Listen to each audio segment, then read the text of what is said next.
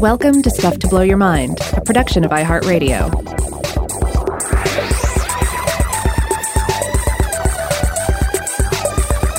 Hey, welcome to Stuff to Blow Your Mind. My name is Robert Lamb.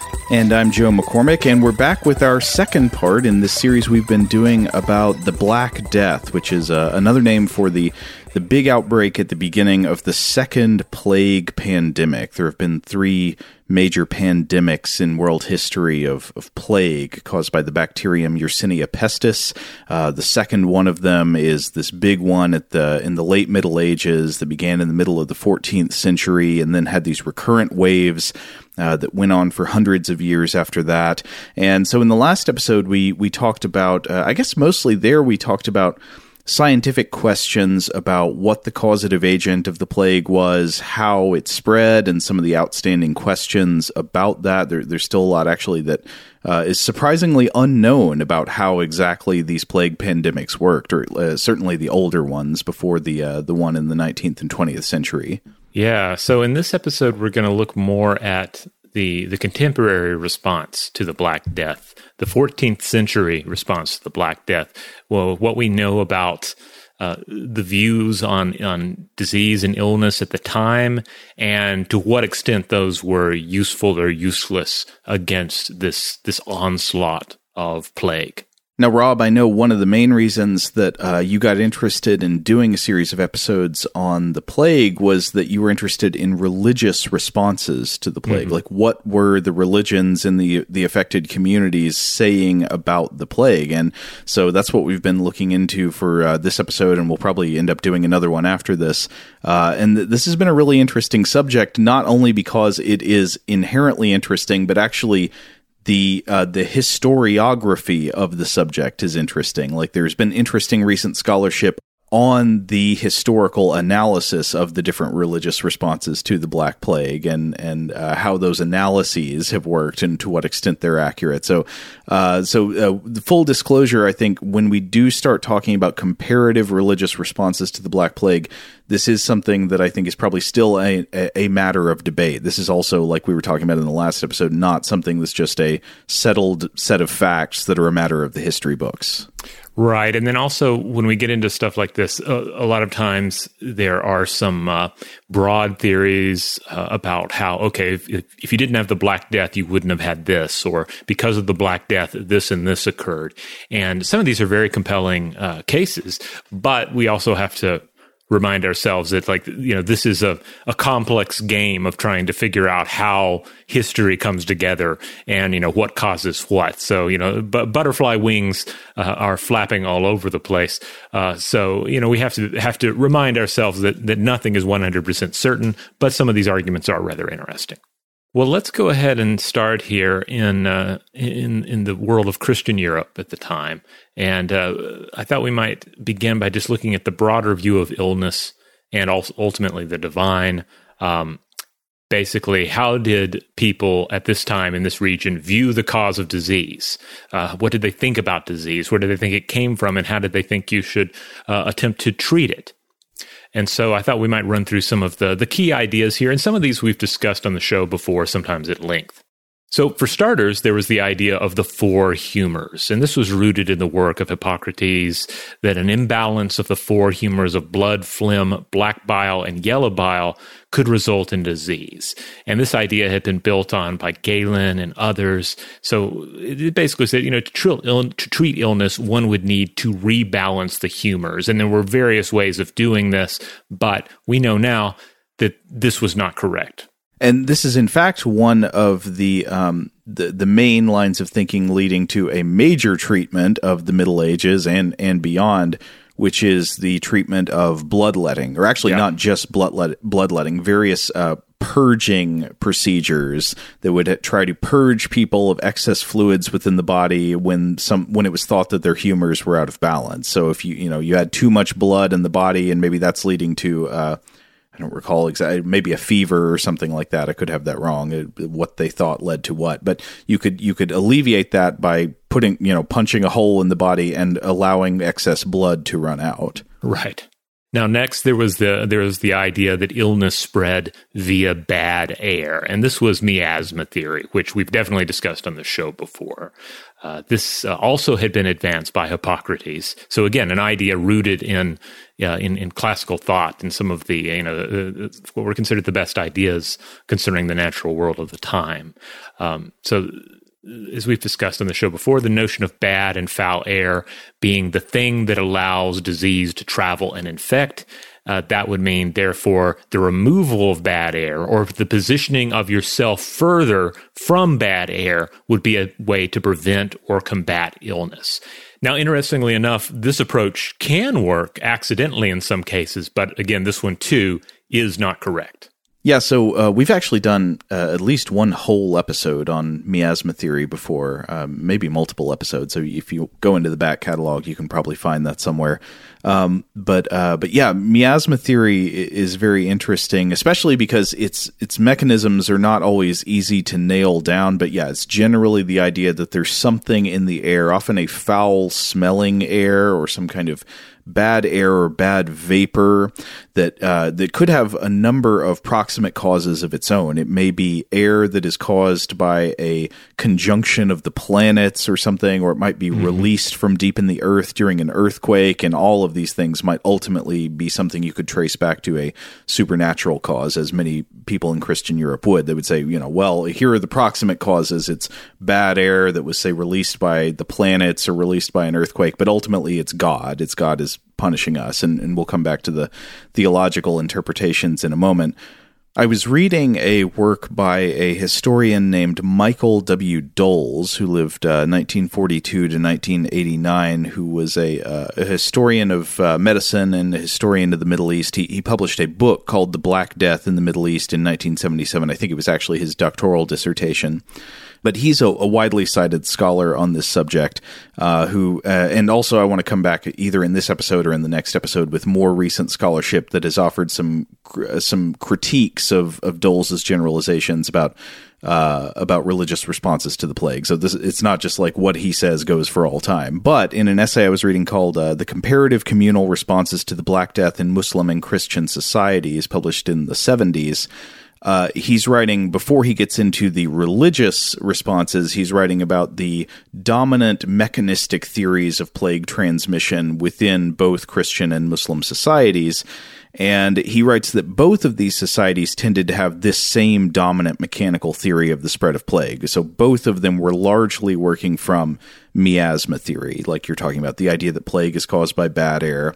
And this is because communities of both religions were largely drawing on the same medical traditions. Like you mentioned, Hippocrates, the elaboration on Hippocrates by Galen, but then also Ibn Sina, or also known as Avicenna. And as a result of the belief in miasma theory, a common preventative to infection under this theory is what might be called changing the air. And so this could have interpretations that would actually be useful, even though the theory is wrong, and could have interpretations that would be completely useless. So it might mean, say, getting out of the area where the bad air is. You're changing the air by changing your location. So if everybody around you is getting infected, that probably means there's some bad air around and you need to get away from it so you could flee. But then also it could mean something like sweetening the air. This was a common practice of infusing the air you breathe with pleasant scents like herbs or flowers or fresh fruits. And so when you see those plague doctor masks, like we talked about in the previous episode, that might have a beak or some kind of protuberance coming from where the mouth and the nose would be, that presumably the person wearing the mask is breathing through. Not having a germ theory of disease, they were not thinking about trying to filter out droplets bearing viral particles. Instead, they were thinking about filtering the air coming into your mouth and nose with sweet smells. So those protuberances in the mask would often be stuffed with herbs or something like that. Right, and then I think at least in some cases the idea too was that there was still an opening right next to either nostril. So yeah, so there were a number of problems with that design, which again, to be clear, was not would not have been in use during this time period. It would have come centuries later, and there's still some dispute as to how widespread they actually were. But despite the fact that they come later and they might not have been as widespread as you might get an impression, they still do reflect the dominant thinking about the mechanistic causes of disease transmission at the time. And it's understandable because you basically have a learned system here that matches up closely with some of our natural responses to, say, revolting or alarming smells. You know, basically it lines up with some of our body's natural defenses against potentially poisonous or infectious agents. Right. I mean, so we have natural disgust reactions that are almost certainly evolved to protect us from infectious disease. Like, why is it that we tend to find the body fluids of other people and animals revolting and like we want to get away from them? And it's probably because that is an evolved response. An animal that happens to be disgusted by body fluids and stays away from them is less likely to contract an infectious disease. Mm-hmm. So that's also an area in which, even though the person who has this disgust reaction might not understand the mechanism, it's that, oh, tiny organisms might get into my body and then start colonizing and infecting me. The intuition provided by the disgust reaction is itself protective, even though you wouldn't understand the reason why. But anyway, coming back to the other half of it, so another way of changing the air is to change your location, right? So if you get away from where you perceive there to be a cloud of miasma, you might also be getting yourself away from real vectors of disease, which could be a number of things. I mean, we talked about different theories of this in the last episode, but you could be getting yourself away from host populations of infected animals like commensal rodents, which are carrying fleas, which would deliver the infectious bite, or away from infected people who could possibly be spreading the disease directly, either through droplets that they're coughing out, leaving the nose and mouth if they have pneumonic plague, an infection of the lungs, or getting away from infected people who are transmitting plague to other people through their human ectoparasites, which is a finding of a recent study we talked about. I think it was from 2018 or so. That said the for a number of plague outbreaks, it looks like the best explanatory model for how the plague spreads is if it's being spread person to person through things like human lice and human fleas. Mm-hmm. But in any case, getting away from where plague is an effective method of protecting yourself, no matter which of these vectors is the dominant one.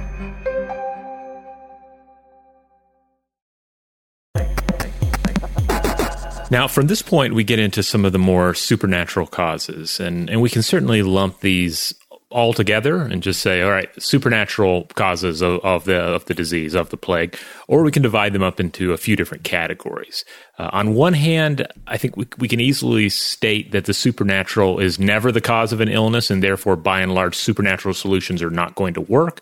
But roughly speaking, I think we can look at three different categories, and we can discuss them from there. So first of all, there's the supernatural individual level. So disease is a result of sin, like individual sin, a punishment for sin, or a test administered by supernatural forces. Generally, we're talking about God or an agent of God. Medieval thinking tended to limit the extent to which demons could actually mess with flesh. This is something that was had been discussed in the works of Aristotle, and Thomas Aquinas had laid in on this. So there were certain limits, like the idea that the devil could not turn you into an animal. Because that would be in defiance of natural law, but other things were permitted. So you can kind of it gets into kind of a messy theological area. But so for the most part, when people were looking for a cause of the plague, they were not looking to hell; they were looking to heaven. Yeah, from everything I've been reading, this was especially the overwhelming supernatural explanation used throughout Christian Europe at the time was that disease, especially plague, is in some way a punishment for sin, and often an individual punishment for sin. And of course, this could give rise to all kinds of theodicy type questions, right? Mm-hmm. Where theodicy, of course, being the subject of believers trying to justify the ways of God to man. This could give rise to questions like, well, why would innocent children catch this disease? You know, they're too young. to be culpable for sin in the same way adults are, and this was addressed in numerous ways. Some people might say, well, it's actually their parents are being punished for their sin, or and they're saying that the children will get to go to heaven, their parents are being punished, or it might be said that the children have disobeyed the commandments to honor thy father and mother, so they're by being disobedient to their parents, they are actually being punished. But yeah, supernatural punishment seems to have been an overwhelmingly common interpretation, especially within Christian Europe. I do want to add a caveat, though, about like the limited powers of demonic forces, is that you're going to also encounter exceptions to that rule, certainly when you're dealing with individual surviving folkloric and mythological ideas. But this is just sort of by and large like how the learned members of society would have interpreted the problem. Now, an extension of the supernatural individual category is the supernatural group category, which we're already discussing a little bit here. This is the same as previously explained, but roughly applied to an entire city, an entire people or culture, and generally limited to the judgment of divine forces again. So there's something is wrong in our culture or in our church or in our kingdom or in our world entirely. We've fallen astray, and therefore the Almighty is punishing us. And then another category, and this kind of gets down to a lot of the, like I say, the sort of ground level folkloric ideas, the idea that witchcraft and magic were involved. This is something encountered in cultures around the world generally, the idea that disease may be caused by others practicing magic against you. Mm-hmm. This generates ideas concerning witches and sorcerers, but also leads to all manner of othering and and persecution in response to illness. Something bad is happening to us. Illness is here. Someone is responsible, and we have to do something about it. Yeah, and as you allude to, and as anyone might guess, this particular interpretation can have really disastrous consequences. Yeah. So again, none of these understandings of disease are actually valid, and none of them are really going to work. Certainly some of them may seem to work, and they may seem to work in certain cases with other illnesses, but then here comes the Black Death with just staggering mortality rates. We got into this a bit in the last episode, but the numbers are going to vary, but I've seen like a rough 30 to 75% mortality rate for plague. I've seen bubonic with an 80% mortality rate during this time, and I've seen the other varieties of plague with upwards of 90 to 100% of mortality. So it's staggering numbers to consider. Yeah, with pneumonic or septicemic plagues, the other two versions, and again, they're all caused by the same bacterium. It's all Yersinia pestis. It's just about how the body gets infected. So pneumonic is infection of the lung tissue. Like if either bubonic plague progresses to a lung infection, or if you inhale the bacterium directly and it gives you a primary lung infection, that's pneumonic plague. Septicemic plague is infection of the bloodstream with the Yersinia pestis. And either way, these are just absolutely devastating. Like without very quick antibiotic treatments, and I do think it's important to stress that even in the modern world, with these versions of plague, you've got to catch it early with the antibiotics to be effective, because these forms of the disease can progress shockingly rapidly. There are stories from the Middle Ages of people going to bed seemingly okay and then just being dead by the next morning. It's a shockingly rapid progression, and the mortality rates without early antibiotic intervention are somewhere near 100%. Now, some of the prevention and treatment practices of the day were certainly in line with the four humors and the miasma theory. On the later front, one of the most consequential views was that, again, one could just simply move from an area with bad air to one with better air. But all of this was more prevalent in the early days of the Black Death. As it progressed, you saw more of a turning to potential religious cures and religious treatments, religious responses to the plague. Yeah, because if you are following this view in Christian, that's very common in Christian Europe, that the plague is being caused by sin and it is a punishment for sin, then you would think that the primary way of alleviating it would be doing something about the underlying cause, doing something about the state of sin that you're in, and trying to fix that in order to get God to relent with the disaster. Yeah, and so like the most obvious treatment here is, okay, if God has allowed this to happen or caused this to happen, I need to get on the phone with God, and I do have a way, I have a direct line, I can pray, we can all pray. Mm-hmm. And so that was one method, turn to prayer to God. And various other religious approaches come into play too here, the use of amulets and charms as a means of aiding prayer, or as a means of protecting against plague, even as the idea that some form of contagion was taking place, like the idea that it was that it became apparent that something was happening. It was somehow spreading from person to person. Even if you got into this view, there was still the idea, well, an amulet can stand between me and that. It can be the thing that protects me. And when this didn't appear to work, we can certainly understand why more extreme methods were then explored. Like if prayer doesn't work and amulets are not working, then maybe I'm not trying hard enough, and therefore God is still not removing this plague from my shoulders. And here you get into some of the most interesting theological reasoning that appeared in Christian Europe in response to the plague, which is picking up on pre-existing ideas about the powers of the mortification of the flesh. Yes. The various flagellant groups, for example. You've probably seen art and you've seen paintings depicting these individuals before. Often people in white clothing, making like minor parades through the streets, whipping or flailing oneself, drawing blood from one's back, thus staining the white garments that you're wearing as an act of penance. And the interesting thing about these is that these groups practicing the mortification of the flesh in public rituals as a means of seeking penance during times of great suffering and fear, these existed prior to the Black Death. You find these during the 13th century. And during the 13th century, they had already reached the point of heresy, or the charge of heresy by the church, as it became a sort of grassroots means of removing one's sin, effectively, or at least to the powers that be, seeming to come dangerously close to cutting the power of the church out of the equation. Because what do you need church for when the power to remove sins resides in your own hands and your own flails?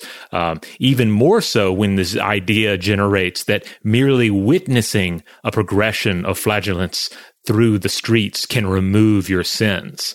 If you're trying to picture a procession, a flagellant procession, people moving in formation through the streets, punishing their own bodies in order to enact the mortification of the flesh. And by the way, the mortification of the flesh, I mean, these people did point to sort of passages in the Bible that could be interpreted as giving them license to enact this kind of spiritual dealing where they, punishing the body or denying the body pleasure and inflicting pain on the body could in some way purify you in the eyes of God. Like there are passages in like the book of Romans where the Apostle Paul writes that for if you live after the flesh, you shall die. But if you live through the Spirit and through the Spirit do mortify the deeds of your body, you will live. Yeah, and ultimately the mortification of the flesh, flagellant rites and so forth. It gets really complicated. I think we've looked into this on past episodes of the show because you're dealing with the pain and pleasure network of the brain. You're dealing with complex, mythic histories of suffering and the meaning of suffering. And so we see rites of this nature in religions around the world. It's nothing that's completely isolated to these movements we're discussing here. Yeah, that's right. Oh, but I forgot to complete the thought I started a moment ago. I was going to mention that flagellant groups and flagellant processions of the Middle Ages are parodied to great effect in Monty Python and the Holy Grail. Do you remember the part where the monks, the Brotherhood, they're walking through the streets and beating their own faces with the wooden boards? Yep. There's a lot of, those guys, especially Terry Jones, they were very well read on medieval thought. So, it makes sense that we would find such great parody there. But certainly, to get back to the point here, like these groups were around, this line of thinking already existed. And during the 14th century, the Black Death stirred this reaction again for obvious reasons. And so the practice surged, and the practice even peaked during this time. people were realizing these other forms of prayer and religious rite were not working. What is the next level we should take things to? Well, maybe we should take to the streets like this. Yeah, I do think it's interesting that the mortification of the flesh idea took on this public display, and I'm sure it wasn't always a public display, but like, why in the cases of the people who led these processions in the streets, was it not enough just to mortify your flesh or punish your body in private? Why did you need to do it as a group in public? What was that accomplishing specifically? And I don't know the answer to that question. It probably gets into some of what we discussed in our Tears episodes, that it's one thing to have an emotional outpouring that is individual, or in a case of a, sort of religious situation, a one-on-one communication with God. But if it is public and communal, then it takes on a different power. Mm-hmm.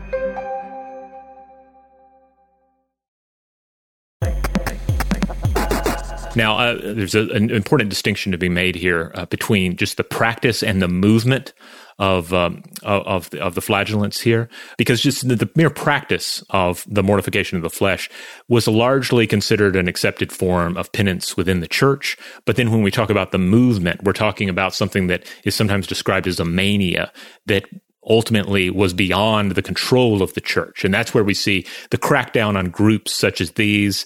And also sometimes those crackdowns were rolled up in the persecution of other heresies. Yeah, that's right, because a number of things could count as supposed mortification of the flesh, and these would be all kinds of things you hear about, Christians in the Middle Ages doing in a totally sanctioned way all the time, like fasting is a form of mortification of the flesh. You are denying yourself fleshly, carnal pleasures in terms of food or whatever, or even just assuming poses that are uncomfortable for long periods of time as a way of turning your mind to God, like kneeling for long periods or something. Mm-hmm. But you're making the distinction that in the Middle Ages there arose these movements that were sort of organized and highly devoted to the flagellant practice, and these were sometimes condemned and seen as troublemakers by the church authorities. Right, and you can it ultimately gets into a complex area, because you can say, well, okay, if the church believes that they have the path to salvation, it's their job to keep people from altering the recipe to the point where it's no longer producing the desired results or causing greater harm. But then on the other hand, it is also about power. If a group has determined that it has reached the point where it is limiting the power of the church, well, then it becomes a threat to the church, right? Yeah, but another thing we should, of course, say is that the threats represented by these flagellant groups, it was not just a threat to the authority of the church structure. They were also doing very bad things in some cases. Like there were cases where flagellant groups were involved in, say, the persecution of minority groups within the communities. Right, and that's where we get to another huge area that comes out of the religious response to the Black Death. The persecution of minority groups, including the persecution of Jewish communities. Mm-hmm. So Jewish communities had often been the target of say, blood libel and accusations of various crimes and events. And in response to the Black Death, there were vile accusations that the plague outbreaks were due to Jewish people poisoning wells. Yeah.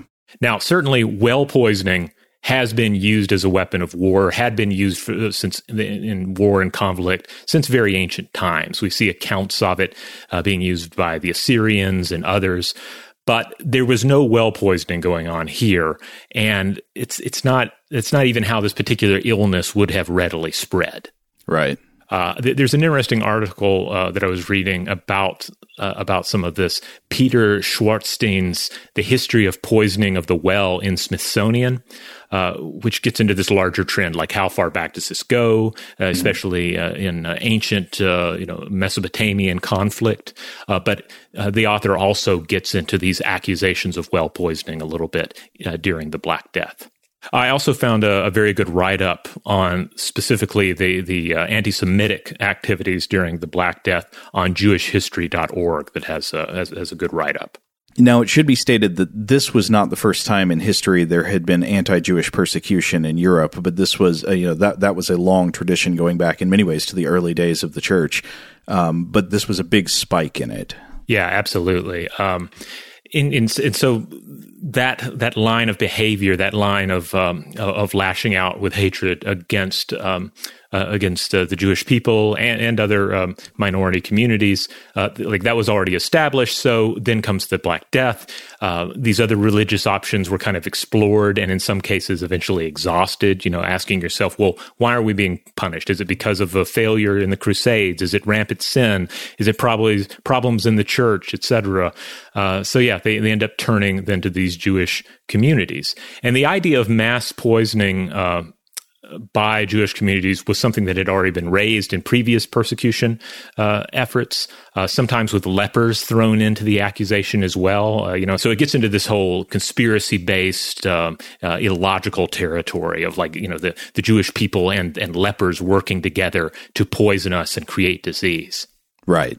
And as Shortstein points out in his article, this was already happening, before the Black Death in response to a lot of waterborne illnesses, for example. But then the Black Death gave it new life. And so you saw regulations put in place in cities like Vienna, where Jewish people were banned from consuming food and drink that was intended for Christians. And this madness basically continued till the 15th century. And along the way, we saw the persecution and the slaughter of Jews, the Roma people as well, other minority groups.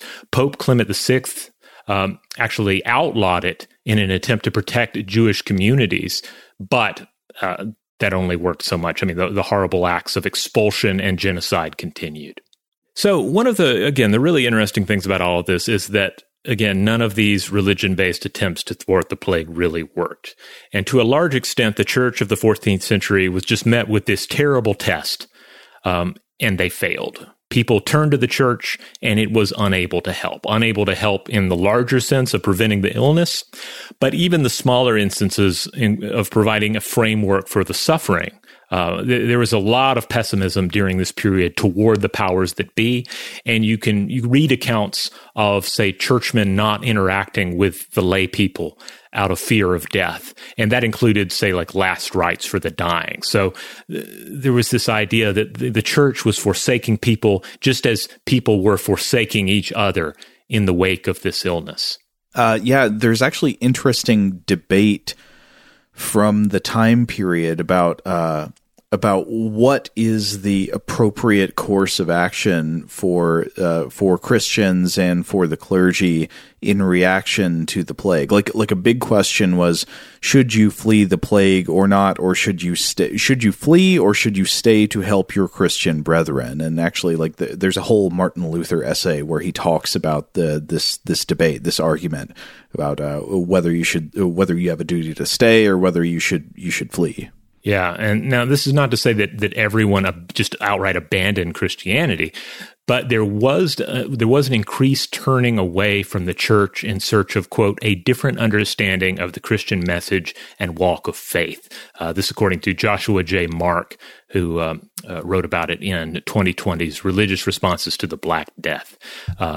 You also get into this argument that ultimately this kind of religious crisis in Europe kind of laid the groundwork for the Protestant Reformation of later centuries. Yeah, Martin Luther's famous 95 Theses were published in the early 16th century, I believe, like the 15 teens at some point. Mm-hmm. And of course, at the time, in the centuries following the Black Death itself in the 14th century, there were still recurrent waves of plague popping up here and there throughout Europe. So it wasn't like the plague went away after the Black Death, as we've talked about. The plague continued to be an ongoing issue for the centuries that followed. Yeah, absolutely.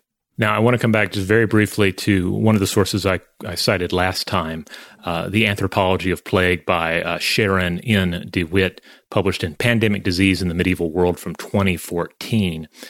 So as the author points out, the Black Death initiated or accelerated social, demographic, and economic changes throughout the region. So there are changes that were already in motion to some degree, but the Black Death arguably sped them up, made them more urgent, more actionable, etc. Though again, we get into this very difficult to hammer out area of trying to imagine what the future would have been like had something not occurred? Like what was the trajectory of religion in Europe? And how would an absence of plague have affected that trajectory? Because even if you took plague out of the scenario, you still had famine, you still had war, you still had people suffering and living this, often, degraded standard of living within a feudal system. Mm-hmm. So all of those elements were still in place. All of those elements were already, pushing some of the changes to come. So, I don't know. It's difficult to tease it all apart and try and figure out what would have happened had the plague not happened. And if not this plague, I mean, potentially some other plague. It's not like this was the only illness affecting the people of Europe during these centuries. And as we've mentioned previously, of course, it's important to keep in mind that despite the sort of Eurocentric dominance of the historical analyses of the plague that exists, the second plague pandemic did not only affect Christian Europe. I mean, it affected large portions of the world. It affected Europe, Africa, and Asia. And so another really interesting area of study is looking at Islamic societies and how they reacted to the plague in their own ways. Now, as I've mentioned several times, this is an area that seems somewhat complicated because much like the scientific history of the plague pandemic itself, the subject of the Islamic religious response to plague has, I think, undergone some recent revision and re-examination. Looking at the time, I think we maybe do need to save most of this discussion for the next episode, but just as a hint of things to come, I did want to read a passage that I found really haunting. This was cited in, again, that essay I mentioned earlier by Michael W. Doles from the 70s. And so Doles is pointing out that while the majority of historical scholarship, especially at the time he was writing, but probably still, the majority of scholarship on the second plague pandemic has focused on its effects on Europe, it was also extremely destructive and historically significant in the Muslim world at the time, including in the Middle East, in North Africa, and Andalusia, and so forth. And to describe this state of affairs, Doles quotes from a 14th century Arab Muslim historian and philosopher named Ibn Khaldun. Ibn Khaldun is a very important intellectual of the Middle Ages who did work that I think could be seen as a precursor to many of the social sciences. So he did work sort of examining different, things that might be considered sociology later. And he tried to do sort of political analysis of the course of empires and their economic histories and things like this. But he also wrote about the plague that was taking place during his own lifetime. And so I want to read a passage that's translated here by Rosenthal. Ibn Khaldun writes, in the middle of the 8th century, and that would be the 8th century by the calendar he was working with, as what we've been referring to as the 14th century. Civilization in the East and West was visited by a destructive plague which devastated nations and caused populations to vanish. It swallowed up many of the good things of civilization and wiped them out. It overtook the dynasties at the time of their senility, when they had reached the limit of their duration. It lessened their power and curtailed their influence. It weakened their authority. Their situation approached the point of annihilation and dissolution. Civilization decreased with the decrease of mankind. Cities and buildings were laid waste. Roads and way signs were obliterated. Settlements and mansions became empty. Dynasties and tribes grew weak. The entire inhabited world changed. The East, it seems, was similarly visited, though in accordance with and in proportion to its civilization. The author gives a note that's, according to Khaldun's estimation, the East's more affluent civilization. And then he finishes by writing, "It was as if the voice of existence in the world had called out for oblivion and restriction, and the world had responded to its call." Oh, wow. What a harrowing piece of writing. That is amazing. Yeah, that gave me goosebumps a little bit there. And really, it drives home so many of the points we've been making or that have been made in the sources we've been citing here. Yeah, and Doles actually fills in that Ibn Khaldun himself lost his parents and a number of his teachers to the Black Death. I think he was living in Tunis at the time, in modern-day Tunisia, but he dwelled in North Africa at the time. And of course, it was affected just like the other side of the Mediterranean was. All right. Well, on that note, we're going to go ahead and close out this part 2, but we'll be back with part 3 next week, I believe on Tuesday. So stay tuned for that. In the meantime, if you would like to check out other episodes of Stuff to Blow Your Mind, you'll find them in the Stuff to Blow Your Mind podcast feed. We have core episodes on Tuesdays and Thursdays, listener mail on Mondays, Artifact on Wednesdays. On Friday, we do a little Weird House Cinema. That's our time to just mostly discuss a weird movie. And on the weekends, we run a Vault episode, which is a fancy way of saying we do a rerun. Huge thanks, as always, to our wonderful audio producer, Seth Nicholas Johnson. If you would like to get in touch with us with feedback on this episode or any other, to suggest a topic for the future, or just to say hello, you can email us at contact@stufftoblowyourmind.com.